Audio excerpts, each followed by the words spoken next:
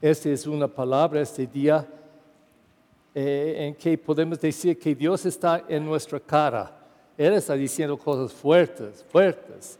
Y yo creo que tenemos que escuchar. Y hay dos parábolas, historias de viñas. Y en la primera, Dios y el profeta es cantando esta canción, esta historia, que Dios nombró Israel como su viña.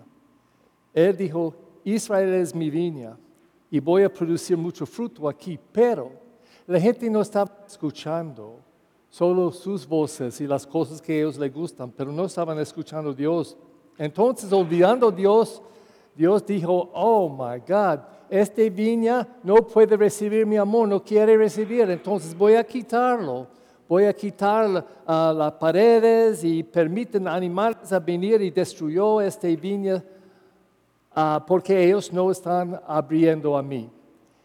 Entonces, el resultado de su falta del amor por Dios y escuchar a Dios, ellos destruyó su mismo. Y hay muchas cosas que nosotros hacemos a nosotros. Y podemos decir que es culpa de Dios o Él está enojado, pero este es resultado de nuestra falta de vivir bien, las vidas que Dios está invitándonos a vivir. Entonces tenemos que tener responsabilidad por nuestras acciones. Pero en la segunda historia, en el Evangelio, Jesús está dando una parábola. Y oyeron eso. Él dijo, este propietario tenía esta viña. Él estaba rentando a personas que estaban colectando los uvas al fin del tiempo y dar una porción a él. Pero cuando él mandó sus servidores, ellos atacaban y mataron a algunos. Entonces, él mandaron a más de sus servidores y hacer lo mismo. Eventualmente él dijo, yo voy a mandar a mi hijo, ellos van a respetar a mi hijo, pero ellos mataban al hijo también. Entonces, él dijo, y es importante saber, ¿con quién estaba hablando o diciendo esta parábola? ¿A quién? Los sacerdotes y los ancianos. La gente que deben tener más respeto y escucha a Jesús, pero no estaban haciendo. Él dijo a ellos, pidiendo esta pregunta, ¿qué este propietario va a hacer a estas malas personas? Y ellos dijeron, matarlo terriblemente, porque ellos estaban terribles. Y entonces él dijo, ustedes son estas personas, ustedes, porque escuchaban. Y dijo que esta piedra, tú van a tomar la piedra que los constructores están haciendo para hacer el edificio y van a tirarlo afuera. Y esta es esta piedra que está tirando afuera. Mira qué van a pasar.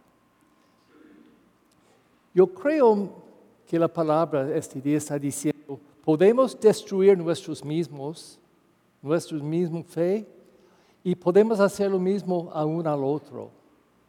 Entonces yo quiero usar una diferente imagen, porque yo creo que este es difícil. Nadie de nosotros, yo creo, tenemos muchos uvas en nuestro jardín, pero yo quiero hacer un otro ejemplo. Tú me dices en enero, Padre Perry, yo voy al gimnasio todo este año que viene porque yo quiero tener músculos fuertes, grandes. Oh, ok, qué bueno. Entonces, va a ir. Y en diciembre yo dije, ¿estaba yendo al gimnasio siempre, cada semana? Sí, Padre. Pero cuando yo busco, no tiene músculos excepto un gran músculo aquí. ¿Qué es eso? Well, y yo digo, ¿qué ejercicios estaban haciendo? Y dijo eso.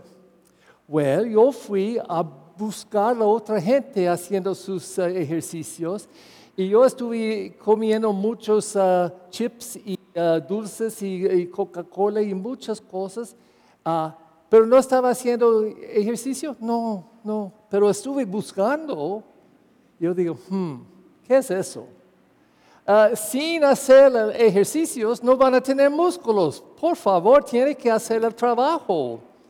Lo mismo espiritual. Simplemente viniendo a la misa es nada. Está viniendo a la misa. ¿Qué hizo ese día? Fui a la misa. ¿Qué ganó? Nada, estuve aburrido. Estuve hablando todo el tiempo.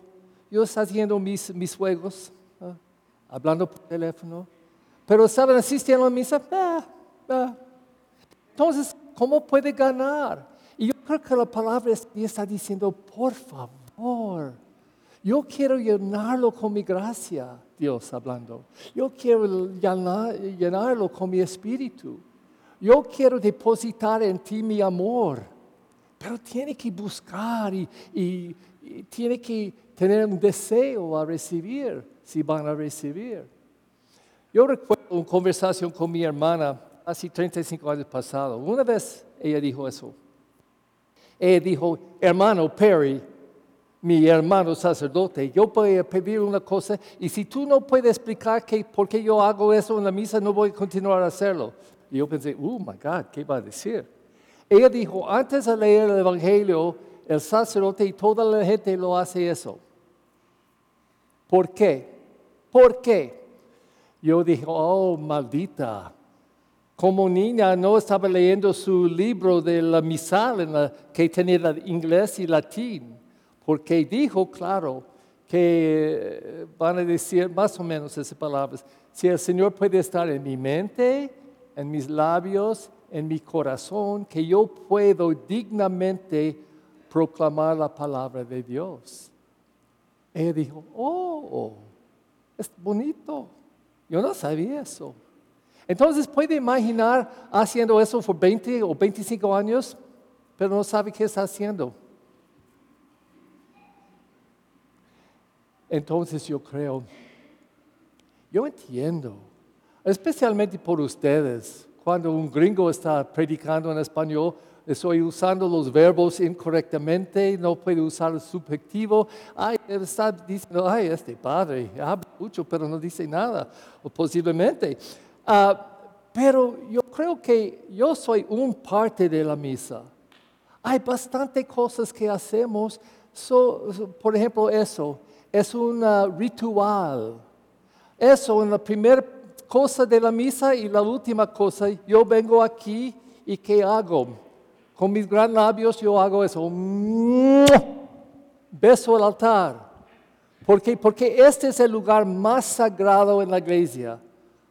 Muchos van a decir eso. Este es especial, pero este es el punto, la mesa de sacrificio. La mesa en que Cristo viene a nosotros como nuestra comida espiritual. Entonces, si yo hablo mucho y digo nada, tú dices, el Padre, yo oí otras mejores, está bien, pero la misa, qué bonita. Y todos los rituales que estamos haciendo para celebrar nuestra fe. Imagina eso, es su cumpleaños. Y mucha gente viene a tu casa, piensa que a celebrarlo. Y vienen, entran y todos están hablando con el otro, pero nadie está enfocado en ti. Y viene el pastel, nadie canta, no hay velitas, nada. Y comparten este pastel todos y salen. No, tenemos que cantar. No, tenemos que dar las velas que puede soplarlo, ¿no? Estamos aquí a dar regalitos o abrazos o algo. Está celebrando la persona, celebrando su cumpleaños, ¿sí? Entonces, si dice eso, yo fui a un cumpleaños ese día, ¿qué hizo? Nada.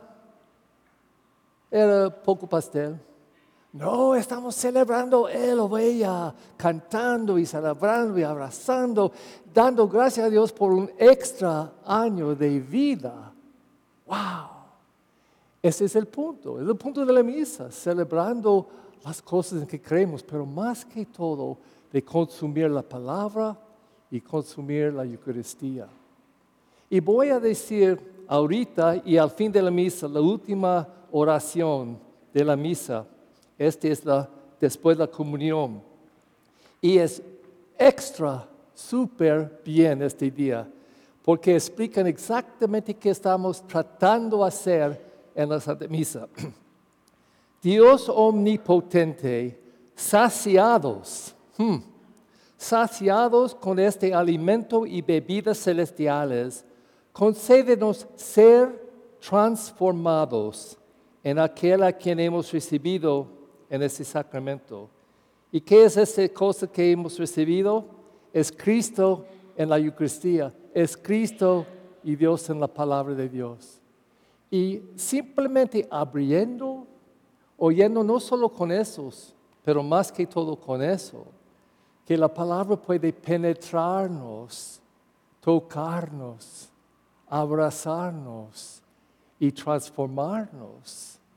Y podemos salir más como hijos e hijas de Dios.